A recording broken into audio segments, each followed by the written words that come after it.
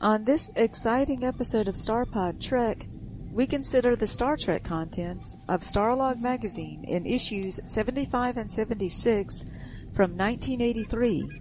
Bert Bruce enlightens us on the connections between Twilight Zone the movie and Star Trek.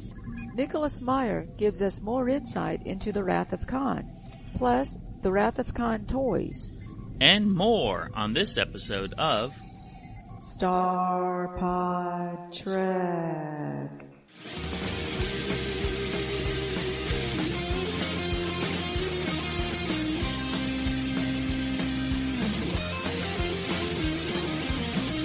Greetings and felicitations. Hip hip hurrah, tally ho. Hey, baby doll. Hey, Puddin'. I'm Nayar. And I'm Kavora. If this is your first time listening to us, welcome. We grew up in the 70s and 80s and watched Star Trek reruns when it was on syndication. On each episode of our show, we consider the contents in 2 issues of Starlog magazine and discuss what it was like to be a Trekkie years ago. But we leave the non-Trek related content to our other podcast, StarPodLog. Feel free to follow along with your personal copy of Starlog magazine. If you would like to comment on the subject or give us feedback, please send an audio file to us at starpodlog@gmail.com. Who knows, we might include your comments on a future episode. Don't forget to subscribe to us on your podcast app and look for us on YouTube for bonus content and media reviews. Feel free to join our Facebook group too.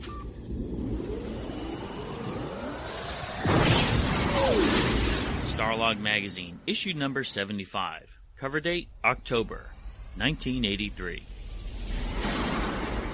Communications. Letters to Starlog magazine. Shatner's star. From Dana DiCarlo in Port Chester, New York. I've just finished reading William Shatner, Schizoid Superstar in Starlog number 72 from my airplane seat. It is one of Bill's best interviews, with much credit to Ed Naha. I've just come from Hollywood to see Bill receive his star on the Hollywood Boulevard Walk of Fame, which almost seems coincidental and deserving from reading the article. I'm proud to be part of Bill's Legion and Fellowship member. Bravo to both men. And we would see that this would become a long-standing tradition on the Hollywood Walk of Fame to get the stars of the original series each individually get a star on this walk. And this happened to Bill Shatner in 1983. Yeah, that was pretty exciting. It would have been neat to be there. Log entries. Latest news in the worlds of science fiction and fact. Video log. Joining Star Trek II, The Wrath of Khan, in the highly successful $39.95 discount price arena is Star Trek the Motion Picture in its special longer version of 144 minutes. This much sought-after and controversial edition is available on VHS stereo and regular Beta 2 from Paramount. And 2 Star Trek TV episodes, Balance of Terror and Mirror Mirror, RCA $19.98. Were you excited when the motion picture was released on VHS and it had additional footage? Yeah, I thought that would have been neat to see it. I didn't have, like a VCR back then. But it was one of those things. I remember going to a rental store. People could rent TVs, and they had repairs as well. That's when my grandfather and I would get tubes for the television.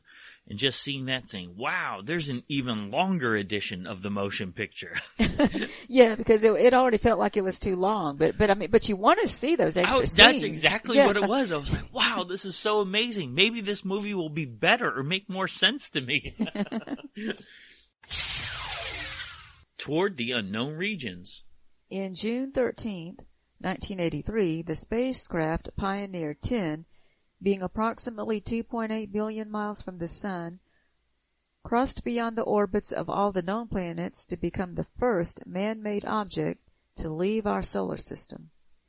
This was such an achievement because Pioneer 10 was launched in 1972. So you figure it started its first trip to Jupiter. It had a crossing of the asteroid belt during the time it was discovered that Jupiter is a liquid planet, and it had the first close-up photographs of Jupiter. Pioneer 10 was streamed up even as far back as World War II. absolutely. It's amazing to think that far back, man was considering going far beyond the universe that we knew, that we could see. Beyond the moon, beyond Mars. Pretty impressive. So it took roughly 10 years to go and leave our solar system. Yeah, it took a long time, but it's still amazing that it happened at all. William Rotsler releases 3 books. It's interesting that even in 1983, there was still Star Trek II, The Wrath of Khan merchandising being released. 3 books that were designed for kids. Short stories, biographies, and Distress Call. I love the fact that when I went to book fairs, like Scholastic book fairs, things like that, you had the option of finding Star Trek things. But I never had these books as a kid. It's only when I got older that I was able to retroactively find them. I know this is shocking, but Star Trek things always had distribution problems. So we do have a copy of Star Trek II biographies, and it's got interviews with the stars of the movie: Chekhov, Kirk, McCoy, Scotty, Spock, Sulu, and Uhura. And so it's interesting because it's a write-up talking to them, but it's actually the characters. It's like they interviewed the characters for this book. Yeah, it's not the biographies of the actors, but it's trying to get to know who Uhura was, who Sulu was. Yeah, definitely an interesting read. I mean, like for someone like Chekhov, I mean, like, how did he get to be a first officer? We didn't get enough information on anyone besides the big 3 at this point. Definitely worthwhile to have in the Trek collection. How about Distress Call? So this is a plot your own adventure, which were super popular back then. I never had any, but you had some. I did. I remember the first one I ever got was called Deadwood City. It was a Western one. And after I read that, I couldn't get enough of them. So it does take place in the movie era. It's got Admiral James T. Kirk. So I'll read the back cover. The USS Enterprise has just received a frantic call for help from the vicinity of the unknown planet of Varda 3. An archaeological team from Luna University has disappeared without a trace. Lost, trapped, hurt, their fading call offers no clues. Join Admiral Kirk and Mr. Spock, along with other characters, on a fantastic mission to an alien planet. Plot your own journey through eerie passages. So that's pretty neat, yeah. I mean, like a role-playing game, but they had to make them like books. And the third one that was released was called Star Trek II, Short Stories, which essentially was literally what it says, a variety of short stories that kids could read. So like reading a novel, but it was a collection of short stories. And yeah, I never saw any of these in stores back then.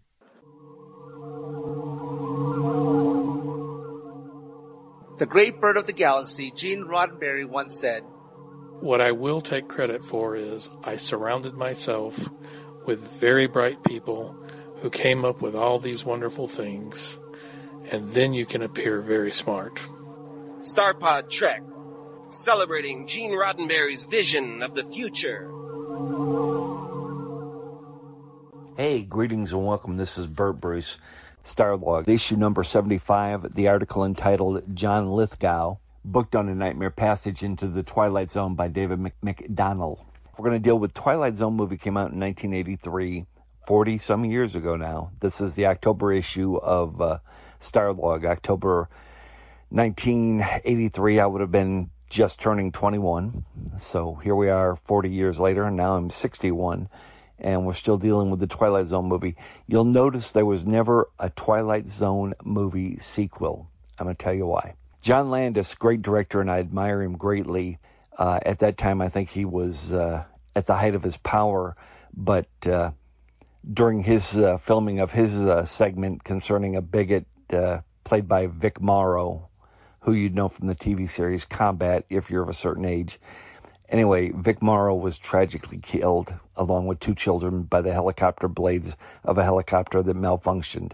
And during that time, especially on a program called Entertainment Tonight, it was 24/7 coverage of those little children who died on a movie set, and it was tragic and it was needless. And I think it really hurt Landis' career afterwards, because Before that, he'd come from American Werewolf in London. He did the Blues Brothers movie. He did so many good works.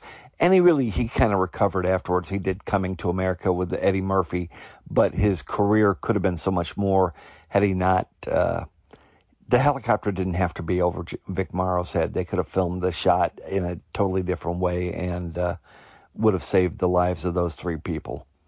But anyway, that happened, and so it was kind of a curse on the Twilight Zone movie after that fact. Although it's a good movie, 2 of the 4 segments are just, as far as I'm concerned, perfect. Spielberg's Kick the Can is a little less than, and the 2 best ones, of course, are The Kid Who Wishes, Out in the Cornfield, originally played by Billy Mooney, and then, of course, Nightmare at, 30,000 feet, I guess. Anyway, that was originally played, Nightmare at 20,000 feet, let me be correct.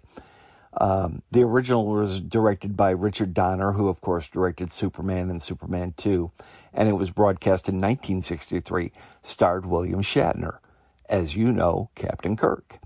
Now, how does this tie in to Star Trek? Well, Shatner, of course, played the original passenger who saw the gremlin on the wing of the plane. He had just been released from a mental hospital, or as I like to call him, a nervous hospital. John Lithgow, the turn on it is that he's a brilliant PhD literate scientist, and he's still afraid of flying. And the episode's very good. Even though I'm not a Lithgow fan, he does an effective job portraying fear on film. He did a good job. And, of course, the director of the movie version is George Miller, who you know as the director of Mad Max. And the original Mad Max, as well as The Road Warrior. And Thunderdome. I think he did all 3 movies. I'm almost positive of that. Anyway, back to Star Trek and Shatner. Lithgow has never played on Star Trek. As to my knowledge, he's never played a part in any Star Trek. But he did play on National Public Radio. He played Yoda. So he's got a Star Wars entanglement. But he's not done Star Trek as of today. But he and Shatner have worked together. If you know the little sitcom, which, again, I'm not a big fan of, Third Rock from the Sun, Shatner played Great Big Head. Is there a more well-cast person than to play Great Big Head? Anyway, they worked together, and they slyly referenced Nightmare at 20,000 feet about a plane flight that nearly killed him. Anyway, Lithgow goes on to talk about his career in doing a lot of work for Brian De Palma as a villain, and then he played the transsexual football player Roberta Muldoon in The World According to Garp. A lot of people love that movie. A lot of people are big World According to Garp fans. I'm not one of them. Didn't care for it. Thought it was a lot of... I had read the book, and it was okay. You know, what are you going to do, right? But I didn't feel the film lived up to the hype. Robin Williams is hit or miss as far as I'm concerned. Sometimes he can take a role and just run with it and do a great job, and other times he's not so good. Witness The Bicentennial Man. Go look that one up. Get back to me. Anyway, back to Lithgow. He did a range of different films, of course, and in this, this is probably the best of the Twilight Zone vignettes. The little kid and the lady whose name escapes me in the Billy Mooney episode where the kids got magical powers. And it's got also Kevin McCarthy from the Body Snatchers playing the uncle. I thought that was a pretty effective one. The other 2, Scatman Crothers and Kick the Can, it was okay. Spielberg can be a little too whimsical for my taste, and it wasn't the best of the 4 episodes. And the other one is, of course, the John Landis-directed Vic Morrow episode where he plays a bigot, and they put him in a series of different scenarios, like he's in a train car going to the gas ovens in Germany during World War II. It's just not that good. Landis, I should say, John Landis, can be so much better. And that episode of the 4 is probably the weakest of the 4. It just doesn't cohese. There's no cohesion. That's my favorite word, cohesion. And Landis is one of my favorite directors, even in spite of the horrible accident that took Morrow's life. Vic Morrow was a very good actor. I always liked him. His daughter, of course, is Jennifer Jason Leigh, and I think that affected her life afterwards as well. She was never quite the same. But anyway, The Twilight Zone, good movie, but you'll probably never, at least in my lifetime, I don't think they'll ever do a sequel because Spielberg kind of felt it was a cursed film. So back to Lithgow for a moment. He talks about he's got some kids, and the thing that they're most excited about, his little son was excited that he played Yoda in the National Public Radio adaptation of The Empire Strikes Back, and his kid was pretty excited about that. He didn't know what Frank Oz thought of his performance, but he knew that he felt like he was trying to recreate the role from Oz and felt that Oz was on his shoulder looking over him. Then, this is really pertinent to today. This whole article kind of concludes with, in 1983, and it's never been reshown. I've never gotten even to see, I've never seen it. ABC TV did a television movie called The Day After, and it was depicting the realistic aftermath of a nuclear war. Again, here's your other Star Trek connection. Nicholas Meyer, who directed and, of course, helped write Star Trek II, The Wrath of Khan, directed this large ensemble cast, which also included Jason Robards and B.B. Besh, who played Shatner's love interest, Dr. Carol Marcus, and Jo Beth Williams of Poltergeist fame.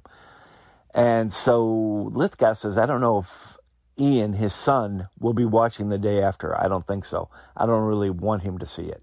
The actor also has a 1-year-old daughter, Phoebe, with his wife, a UCLA professor, and she was pregnant at the time, so I take it he's got at least 3 kids. In The Day After, he plays a young physics professor at the University of Kansas, one of the few people who knows what actions to take when nuclear war breaks out. It was a small part. Every part in it is small because it's a huge cast of characters.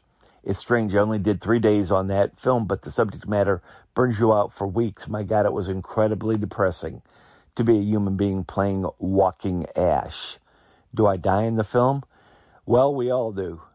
Nicholas Meyer showed me, John Lithgow, a reel of it while we were shooting, and I was very distressed by it. I'm not sure how it will play when broadcast on television. The whole reason for filming The Day After was to create a very realistic impression of what that day will be like. This is a strong possibility we all face. Not science fiction, but fact. Here's this very ordinary small town with these very ordinary people doing ordinary things, and then something disastrous happens to the world, to them, and to their lives, and it's the end. And even though the show hadn't even premiered on television yet, in this issue, 75 of Starlog, there's a whole cluster of letters about this show, the TV movie, The Day After. And it's not even aired yet. It's crazy. They didn't even air it, and people had a strong reaction. At that time, I worked a lot, and I was a DJ during the evenings. I never got a chance to see the film, and never have. I don't know that I'd want to see it today, because we're now, with current events like they are in Israel and China and Russia, Ukraine, things are very tense. And here's my final Star Trek analogy. The only thing I can do is hope for the Roddenberry optimism. In other words, he did predict World War III and the eugenics wars and things of that nature on the television show, but he said we recover from it. So even in the worst of times, we hope that mankind can rally together, and from chaos we emerge victorious. I know that kind of sounds a little overly saccharine. I don't mean it to, but we can only hope for the best in the future. However, those are a few Star Trek related ways we can tie John Lithgow into the Star Trek universe. That he took over a role that was originally created by William Shatner, also known as Captain Kirk. He worked with Nicholas Meyer, who was the big hero of Star Trek II. So I think I did a good job. I did my due diligence and was able to tie this into Star Trek in a few different ways. So thank you. Again, I am not a John Lithgow fan. Doesn't mean you shouldn't be. He's got nothing to be ashamed of. I just feel he's an overactor. In other words, he will overly try to put across big ideas. But it comes from the theater. He's theater trained. So, I mean, it's in his blood that he would come and make big... I'll put it this way. You never forget his performances. When he does his performance, he is definitely a presence. Do I buy him as a football player? I do not. He won his first Tony as a rugby player. I look at him as a big lump of a guy. I don't see him he doesn't strike me as athletic. So a good actor, yes. Athletic, maybe he is. I don't know. Maybe he had a career in football, but he certainly doesn't mention it in the article. Let's talk about some of the events that we attended this past month. First and foremost, Starbase Indy. Yeah, another great con that we go to every year. So we did a panel at this one, the 50th anniversary of the animated series, and we got to be on the main stage this time. It was a lot of fun. It's the only convention in the world that the main stage is a bridge, a starship bridge. It's awesome. Command chair, lighted panels. They're not just lighted, they're actually moving panels. Full video screen. I can't say it enough how much we love Starbase Indy. It feels like going back in time to what creation conventions used to be decades ago. And this time, locals from Nashville went with us, members of the USS Athena, our friends Phil and Joseph, and we got to meet other fans from around the United States, which was especially exciting because they have the Starfleet Command annual meeting there. Yeah, the Starfleet Command annual meeting and award ceremony, and that's always great to go to, and they actually had that one in the main room this time. And another member of the Athena, Lisa, was also there, not from Nashville, but she got to come, so it was great to meet her. I don't mean to brag, but USS Athena swept the award ceremony. Yeah, we got a lot this time, and you know, I like to say our hard work has paid off because we did do a lot of work with our ship this year. Well, we organize and attend so many conventions and so many events and charities. And the best thing about being part of Starfleet Command is the fact that all of our ship members are our friends. We love hanging out and doing things socially. That's one of the biggest benefits of being part of Starfleet Command. Yeah, we love to have these in-person meetups with all our friends. So it's a lot of fun. And so we've got, so we won the award for Ship of the Year, and we also got Flagship of the Year for next year. Back-to-back awards there. Yes, and I got Officer of the Year, and you got Junior Officer of the Year. I love the fact that you're Officer of the Year. This convention is so unique. The Klingon Room Party, always impressive. Members of CAG put that together. Yeah, they have a big setup there with the chair, the batleths, the whole scene, and of course the Klingons also had their own fan table, the CAG table, and we had our table there for StarPodTrek. Seeing Dr. Noor again. Dr. Mohammed Noor from the Paramount Plus shows. He's a great fan and a great guy, and we loved his panels and talking to him. Dr. Rathjen, amazing, someone who's involved in NASA being a guest and giving us an update on the state of spaceflight. So unique the way these panels in this convention presents real-world science and the cross-section with Trek. And we saw Dr. Trek, Larry Nemeczek. He's always a blast to be around. Yeah, he's a fun guy, and he spent a lot of time talking to us. I mean, he's just so full of knowledge and stories. Highly recommend our listeners check him out, Portal 47. He has content every Tuesday that he presents live. And Bonnie Gordon, the voice of the protostar from Star Trek Prodigy. And she's really nice too. She spoke to us too. She's a great lady and loves this convention. And we were part of the celebrity mixer this time. They used to do Dinner with the Stars at Starbase Indy, and now they've changed it to a mixer where they serve appetizers, and you still get to meet all the guests that are there. I love it. It was fun. It really was.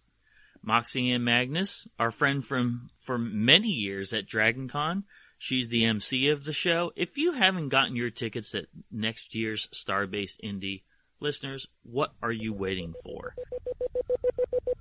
And our local Star Trek club here in Middle Tennessee, the USS Athena, had its annual Christmas party. This time with a twist. Normally we go out to dinner, but one of our members has an epic Star Trek collection, and he wanted to share it with everyone else. So we had the party at his house. Yeah, one of our officers, Phil, had the Star Trek party at his home.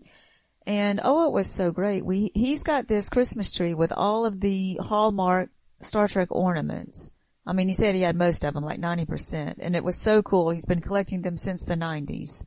And to have them all lit up and some of them talk, and when you see them making all together, sounds, I've never seen them all together before. I've never seen any. I've seen loose before. I've seen a couple hanging on the tree, but have one entire tree just filled with them.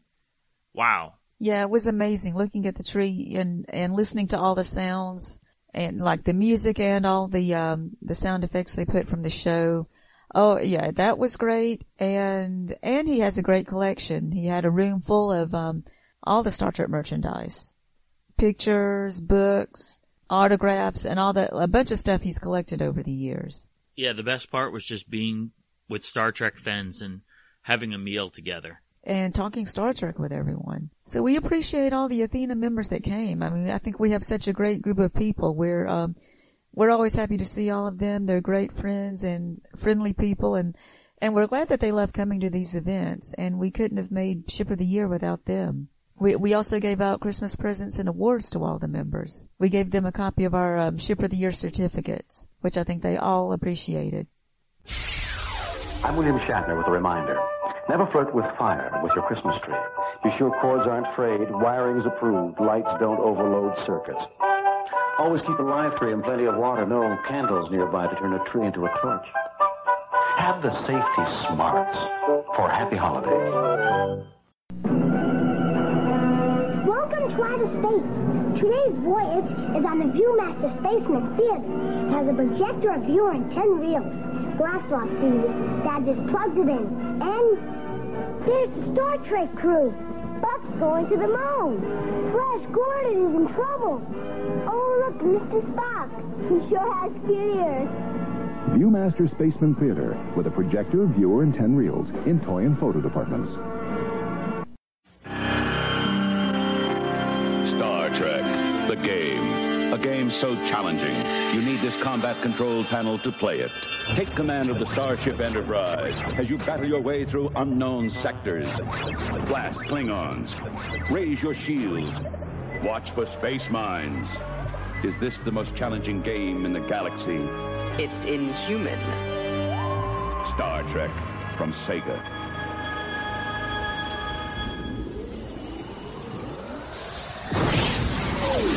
Starlog Magazine, issue number 76, cover date November 1983.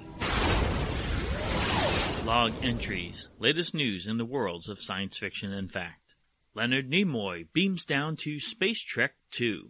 I really wanted to get out and find out what these people are thinking, Leonard Nimoy said, referring to fans attending Space Trek 2, a late June Star Trek convention in St. Louis, Missouri. What I found out is they're thinking about the next picture. The 1,600 assembled fans were keenly interested in Star Trek 3, which began filming a few weeks later under Nimoy's direction. Following a talk detailing the history of his involvement with the phenomenon and the death of Spock, Nimoy was besieged with questions about the upcoming film. He was really playful with this audience. It's actually a breakdown of some of his commentary from the stage, and he was going back and forth with fans, but he still would not give up many details, which is fantastic. I don't like spoilers. I think one of the best things of the era before the internet is that you can actually enjoy a movie without worrying about seeing it the absolute day it came out for fear of having spoilers. Because spoilers are destroying so many movies now and TV shows. The way people know too much about a movie before it comes out, and they already start complaining about it before it comes out. Yeah, that drives me crazy. He makes it very clear. He goes on to say, wait till you see the scene where... He's, no. Like he's teasing the audience. But he did say, he said, did you see Spock die? Were you crying? If he wasn't dead, then why were you crying? Because people were asking him, how could he return if he died? And then someone in the audience yelled out, nobody dies in science fiction. And he countered with, who said that? Yeah. Well, I mean, people died on the original series and came back, like Scotty. He said he's really excited about this picture. We've got a wonderful adventure and a wonderful story about our family, about friendship, and some very good science fiction elements.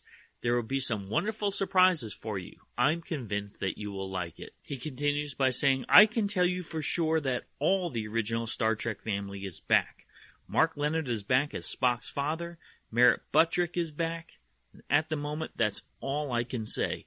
I will tell you, in all sincerity, that I really think all of you will be very excited about what you discover in this next story. So take my word and look forward to Star Trek 3.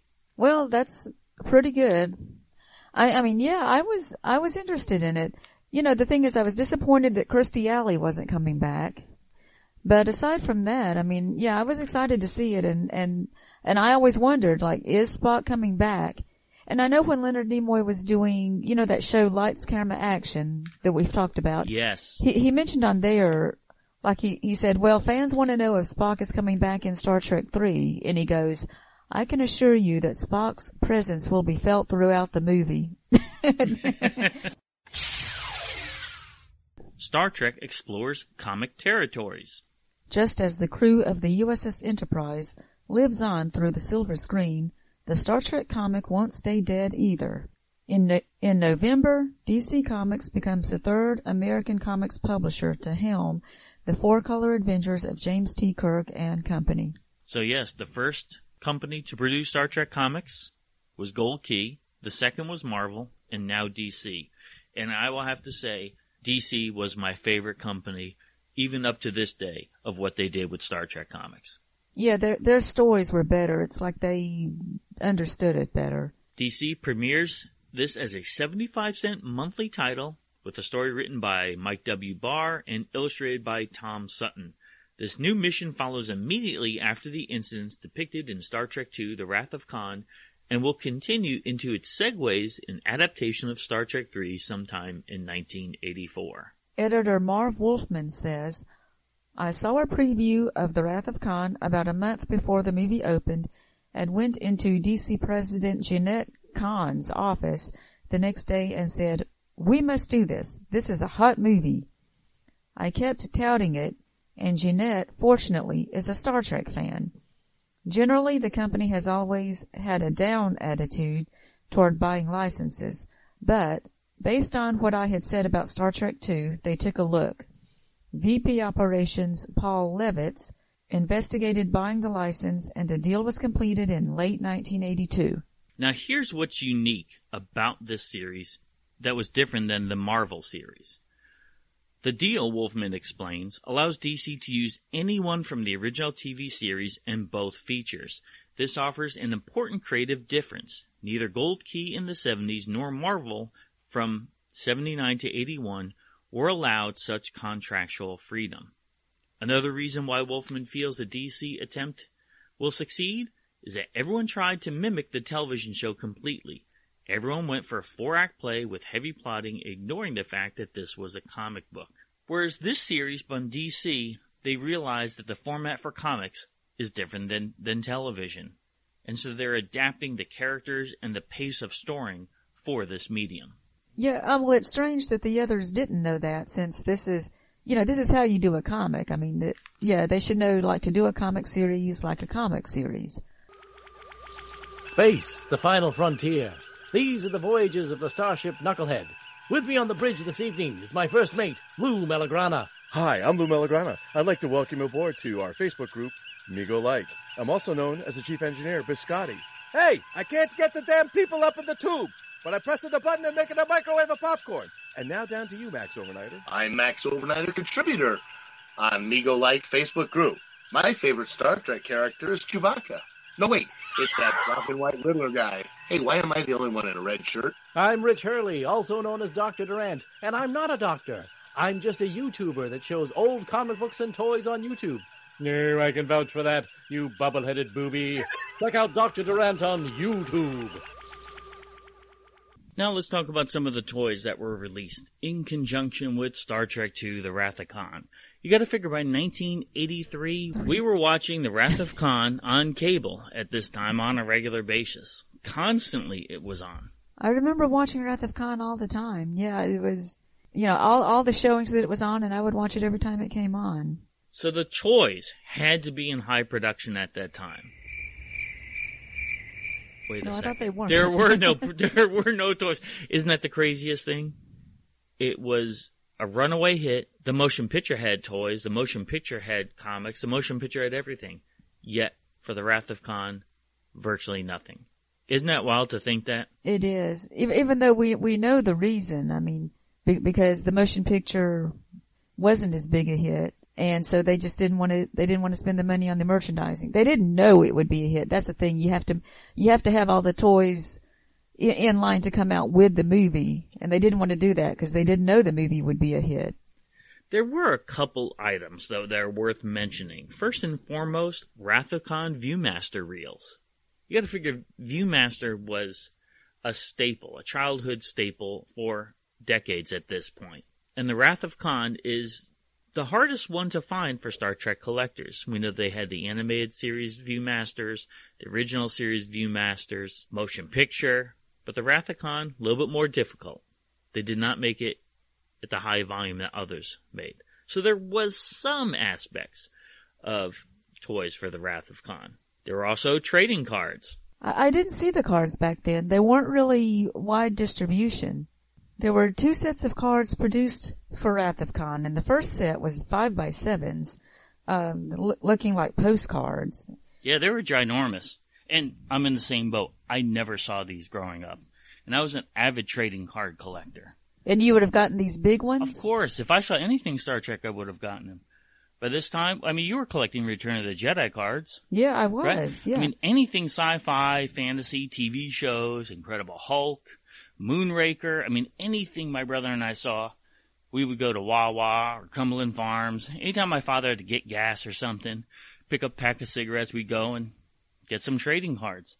Because that was just a common thing on a counter of convenience stores. I never saw these before. And they used great pictures for these, too. They had the close-up pictures of the actors.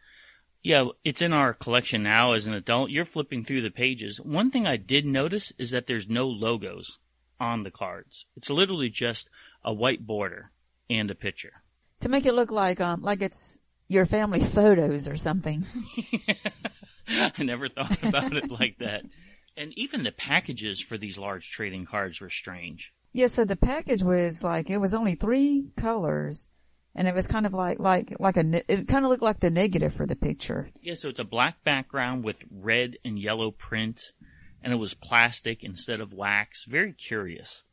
But it was something different, so it was unique. I mean, I guess that was a good selling point because it looked different. And there were 4 variations. One had Kirk, and one had Spock, and then there was Khan, and then there was the Enterprise. And it says 2 giant photo cards from Star Trek II, The Wrath of Khan. Oh, so in each pack they only had 2. And I think that would be a hard selling point because most kids want more than just 2. Yeah, and the kids had to get their parents to buy them several packs. Right. This was produced by FTC. And then overseas, there was another set of Wrath of Khan trading cards. So overseas, it was from Monty Gun Set. And so they made the regular size cards. And they made them instead of in the U.S. where they were extra large, these were extra small. They had the, yeah, they were unstandard size. Yeah. Which is really strange. They're like mini cards. But these actually had the logo. It said Star Trek. It doesn't say Star Trek The Wrath of Khan. But it has a frame that's unusual that I wouldn't think that frame is indicative of the movie. It's a pink, black, and yellow frame. Like, what exactly? What a weird color combination for Star Trek. Well, they use good pictures, but some of these, some of these look like it's a picture that would have been better on the larger format. They use some of these pictures are pretty full, and it's like, well, they made the cards too small to see it. But some of the pictures are good if it's just a single person. Blank backs, and to me that's frustrating because I used to love reading the facts on the back of trading cards. Yeah, that's such a waste having the plain backs. They could have put something on them. Yeah, I'm just looking at these. I think they're really too small though. I mean, for picture collectors, you want to be able to see more details. And the package was different. So it looks like it's a picture from a comic book, really, the art.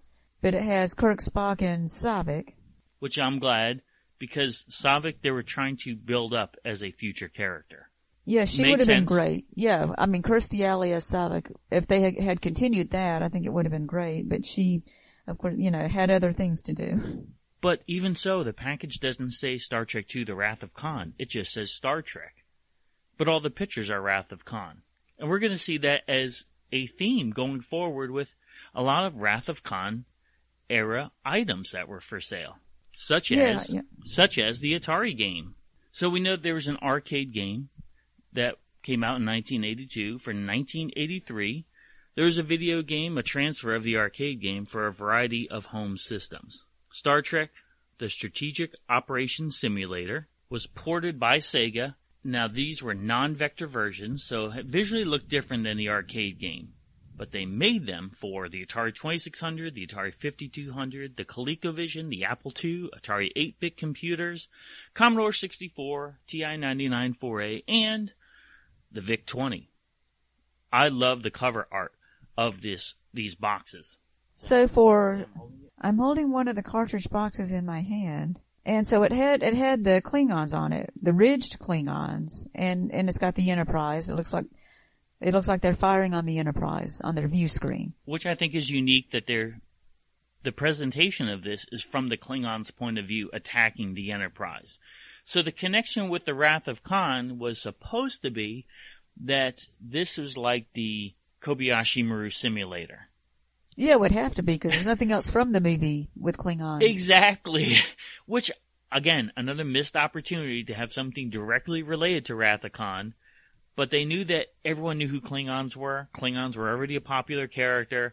Let's go with Klingons instead of something that potentially, because it takes years to develop these things, to potentially have something that could be a flop that nobody knows who Khan is or what could they do with a Reliant versus Enterprise. If the movie was a flop, they didn't want the video game to be a flop. So this is the direction that they took. I say a very loose connection to Wrath of Khan. Well, yeah, it's still interesting that they're using the Klingons with ridges, because they had only made one appearance in Star Trek at the time. Isn't that crazy to think that? And even then, in a short scene. But it was beloved by fans at that point. They still made action figures. They still made comic books. The Klingons going forward were known with the ridges. Yeah, definitely going forward. So you had this one? I definitely had this for Atari, and then we got a ColecoVision, and the ColecoVision was amazing. So the game for this was fighting the Klingons? Mm-hmm. There were some Corgi miniature starships of the Enterprise, as well as a Klingon ship. Again, people knew what the Klingon ship was, so they made miniatures of those. And speaking of miniatures, this is the year that the FASA role-playing game came out, which we'll discuss later on.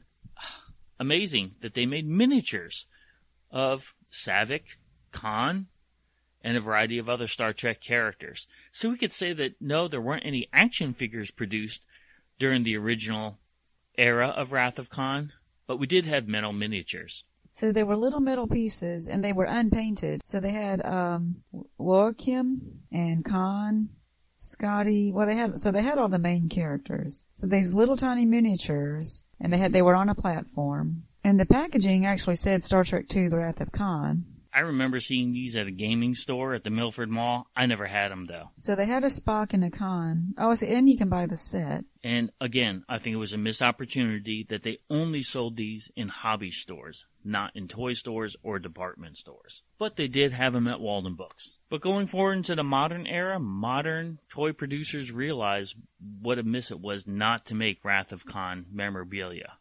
So you see different companies like Playmates in the 90s made Wrath of Khan action figures. Current Mego made Wrath of Khan dolls. Yeah, those dolls were fantastic. You could pose them. They had the movable arms and everything, and they had Spock with the gloves, the radiation gloves where you could put them on or take them off. Yes, the modern recreations of the Playmates included those gloves, which I thought was an excellent attention to detail. I mean, if these things came out in the 80s, I would have been all over it. Yeah, me too. But also we have to remember, Wrath of Khan photo novel came out. That was going to be the last of the phono novels. Yeah, see, I couldn't find that either. I wanted that. Horrible distribution. What do we always say? Star Trek never was good at even distribution amongst all outlets.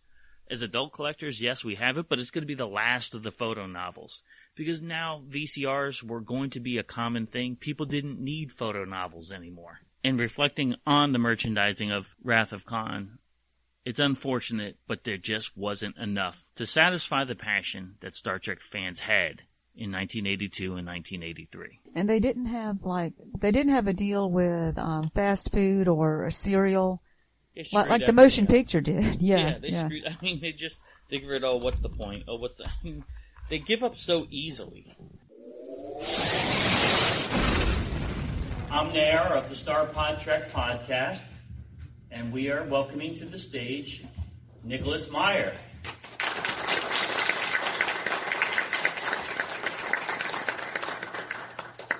I particularly love the scores to Time After Time and The Wrath of Khan. And I was wondering how you came to choose those particular composers, because, of course, both scores absolutely enhance everything you see on screen, as any good score should. So how did you come to choosing them?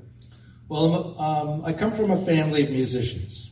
My mother was a concert pianist. My grandfather was in the Boston Symphony in the first violin section. My dad was an excellent amateur pianist, but he could sight read so I grew up with it. My sister teaches the violin in Beverly Hills, and I used to be a sort of parlor pianist. But my knowledge of music and also of film music is fairly encyclopedic. I'm not talking about rock and roll, but even musicals, jazz, classical, baroque, romance. I was once thinking of titling an autobiography of mine, Everything I Know I Learned from the Back of Record Jackets, because I used to take the thing home and read all that. So I had 40 albums of Miklos Rozsa's on record. I had Ben-Hur, King of Kings, El Cid, Asphalt, Jungle, Spellbound, Naked City, Brute Force. I had a lot.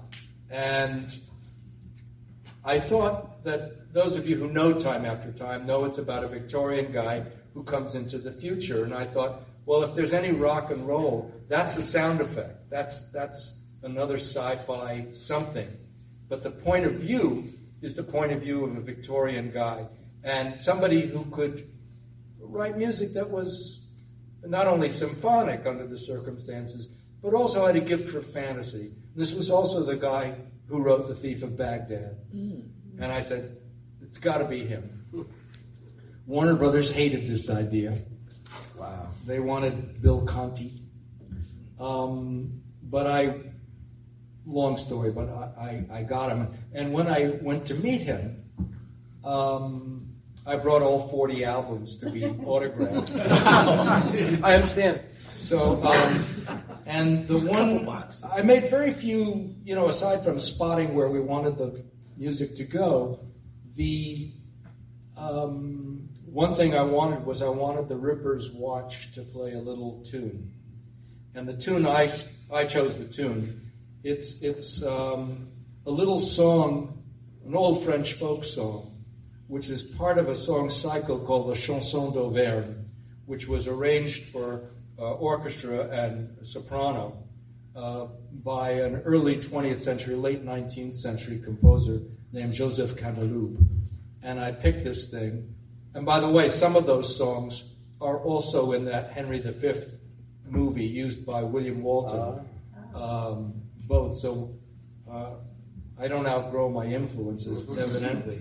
So we had a music box made that played that little tune. With Time After, were we talking about Star Trek? Was the other one? Khan, yeah. Khan. Well, I couldn't afford Jerry Goldsmith. Remember, the first one was $45 million. Ours was, I think, 11.2. And Jerry Goldsmith, I think, got something like $350,000 to write a film score. We weren't quite in that league, so we started listening to cassettes of different people doing stuff. And I heard some music by this guy, James Horner, and he sounded interesting to me. So I brought him into Meet, and he and I both shared a certain deadpan humor. And I said, okay, it's going to be you. And this is what I want. Remember, this is a movie about the Navy. So I want WC, I want La Mer. I want the ocean. Just give me ocean and we'll be fine. And that's what he did. And that's how I picked him. So, oh, yes. I have a question. There's something in Star Trek 2 that's always bothered me. Oh, God. No. It's like when Khan has his people, how come there's nobody else from the series that was with him? He had nothing but young people, all blonde. Surfer dudes. But his people were all black and dark and all that from the original series. Whose idea was that to not have to bring anybody in? And why did they go with like the Aryan race kind of like with Khan? Because if they had kids, it would be 15. Some of them didn't look 15, you know? Yeah, that's a good question. I'm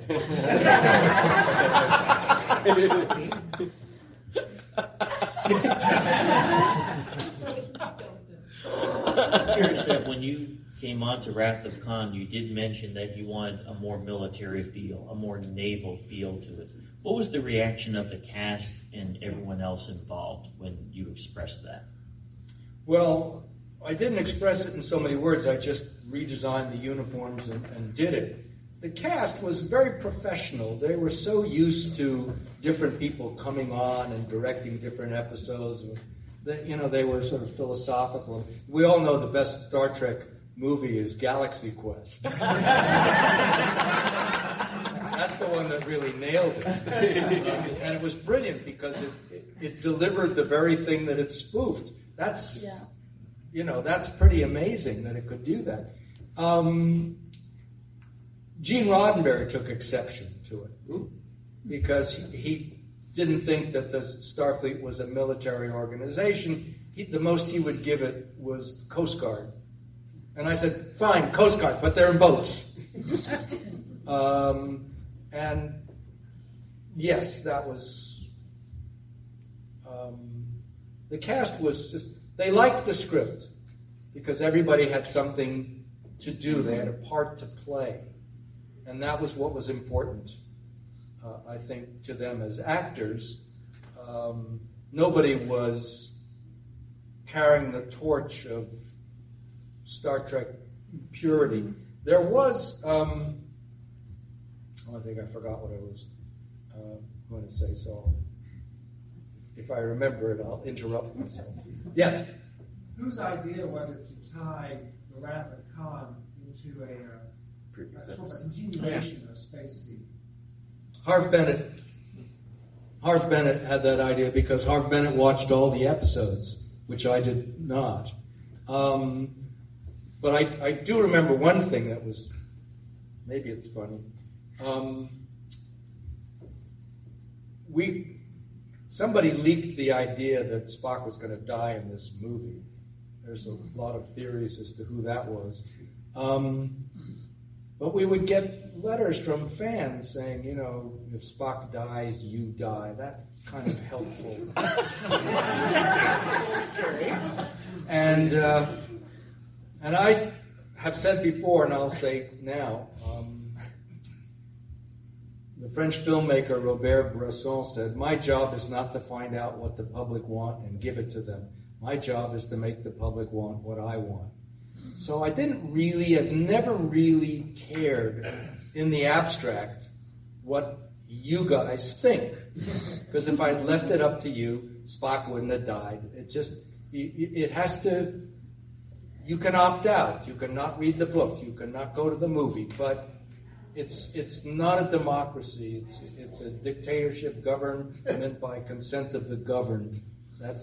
You can make it into a flop. You can vote with your feet.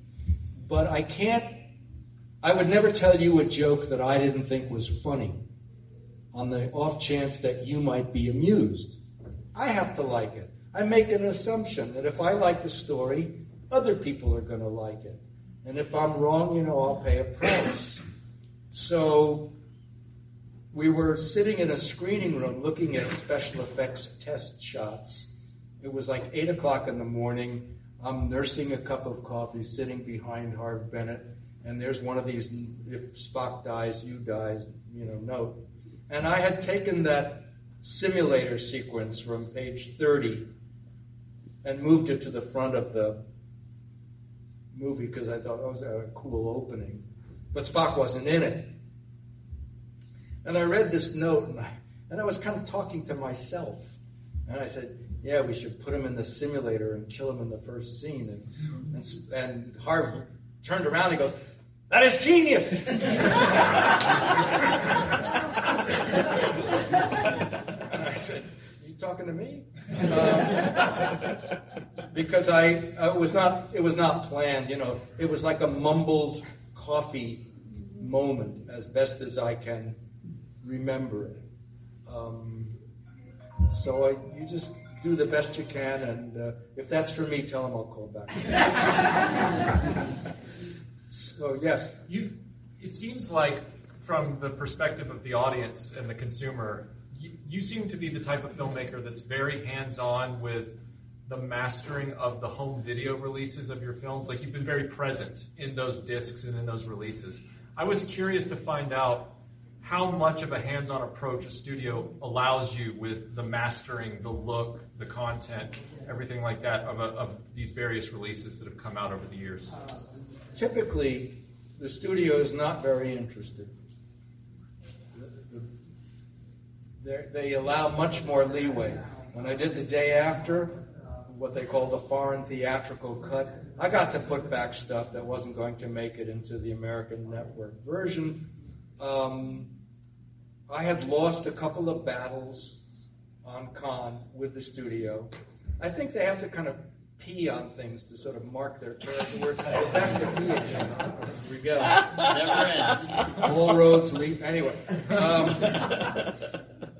they say, oh, we don't like this line or something, so I had to take out that Scotty's nephew was Midshipman Preston. And I thought, you lose a valuable plot point by this. You don't understand why Scotty is so devastated later. So I put it back, and they didn't care. They didn't care, because they had their say. You know, if there are 15 of them sitting in a room, and every one of them doesn't have an opinion, then why are they being paid? Right. So you've got to say something. But typically, I don't think they're very interested in the overseas and the foreign. When I made my changes on Con, which were so slight, I think they wanted to advertise it as the director's cut. And I said, no, come on. I changed 2 little tiny things, and you think you're going to squeeze the turnip again? Enough. When it was announced in 1983 that Leonard Nimoy would be directing the next Star Trek movie, The Search for Spock, how did you feel about that? It was offered to me first. It was offered to me, and I said, what is it about?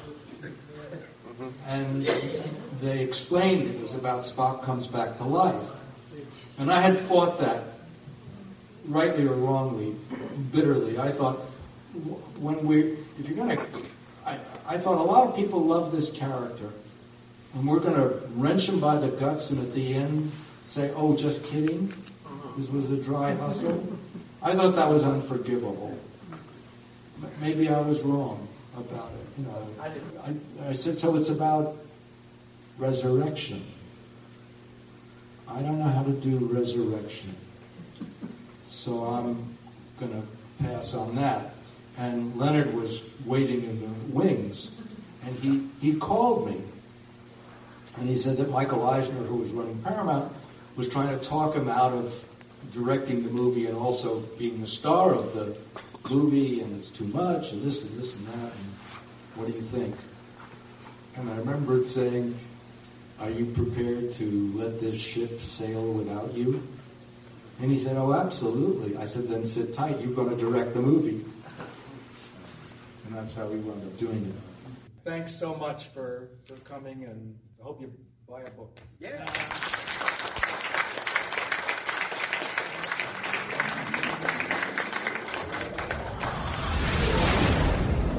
As always, we're going to comment on one of the advertisements that's found in Starlog magazine. This one is going to piggyback off of our discussion of toys and merchandise related to the Wrath of Khan.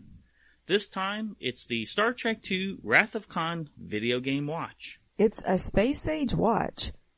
A 6-function digital watch with quartz accuracy showing hour, minute, second, month, date, and a day of the week. A 12-hour format with a built-in illumination device for visibility in darkness or under low light. An hourly alarm, a 24-hour alarm, and a 4-year auto calendar. One touch, plus or minus 30-second error correction. It's a space attacker video game, a built-in space attacker game, complete with space war sound effects, a 2-game capability, Game A and Game B, offering 2 levels of skill, plus a special game hold feature that allows you to pause in the middle of the game and then resume playing at a later time. It's both, with a 2-layer LCD display, 1 layer for watch and 1 for game. It's a remarkable dual-purpose space-age instrument at a remarkably low price. So it says only $19.95 plus postage. That's a great price for that, yeah. This was the era of digital watches. Everyone wanted a digital watch. Yeah, that would have been neat to have that. I mean, and they had the technology back then to make a digital watch and a game, 2 games, all in one. Now, you have this watch, and you call this your convention watch. Yeah. Why do you wear this at conventions? Well, it's to have it because we usually go to conventions in a different time zone, so that watch is set for a different time zone, and then that way I don't have to change the time when I'm back home. I only use it at cons. And I like having Star Trek memorabilia, so I mean, yeah, it's just a great throwback type of watch to have. Yeah, and they still work. If you get an old one, replace the batteries in there, it has durability over 40 years now. Except the date only goes up to 4 years. That's right, the date is wrong.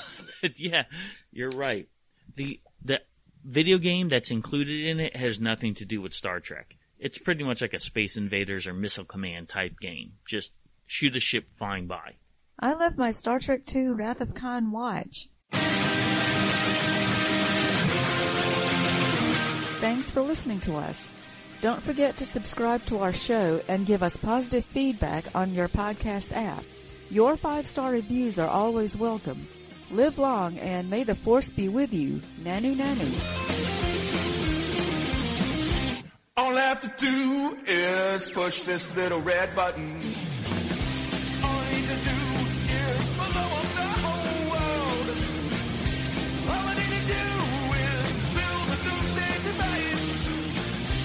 Don't have to tell nobody, but a little press would be nice.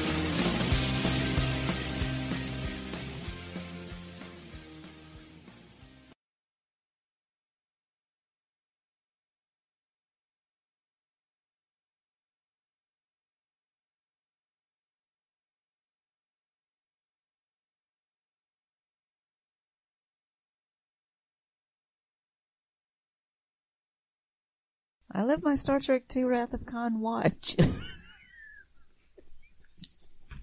I'm going to release all your ridiculousness in one episode. I was thinking about that. We need a blooper episode.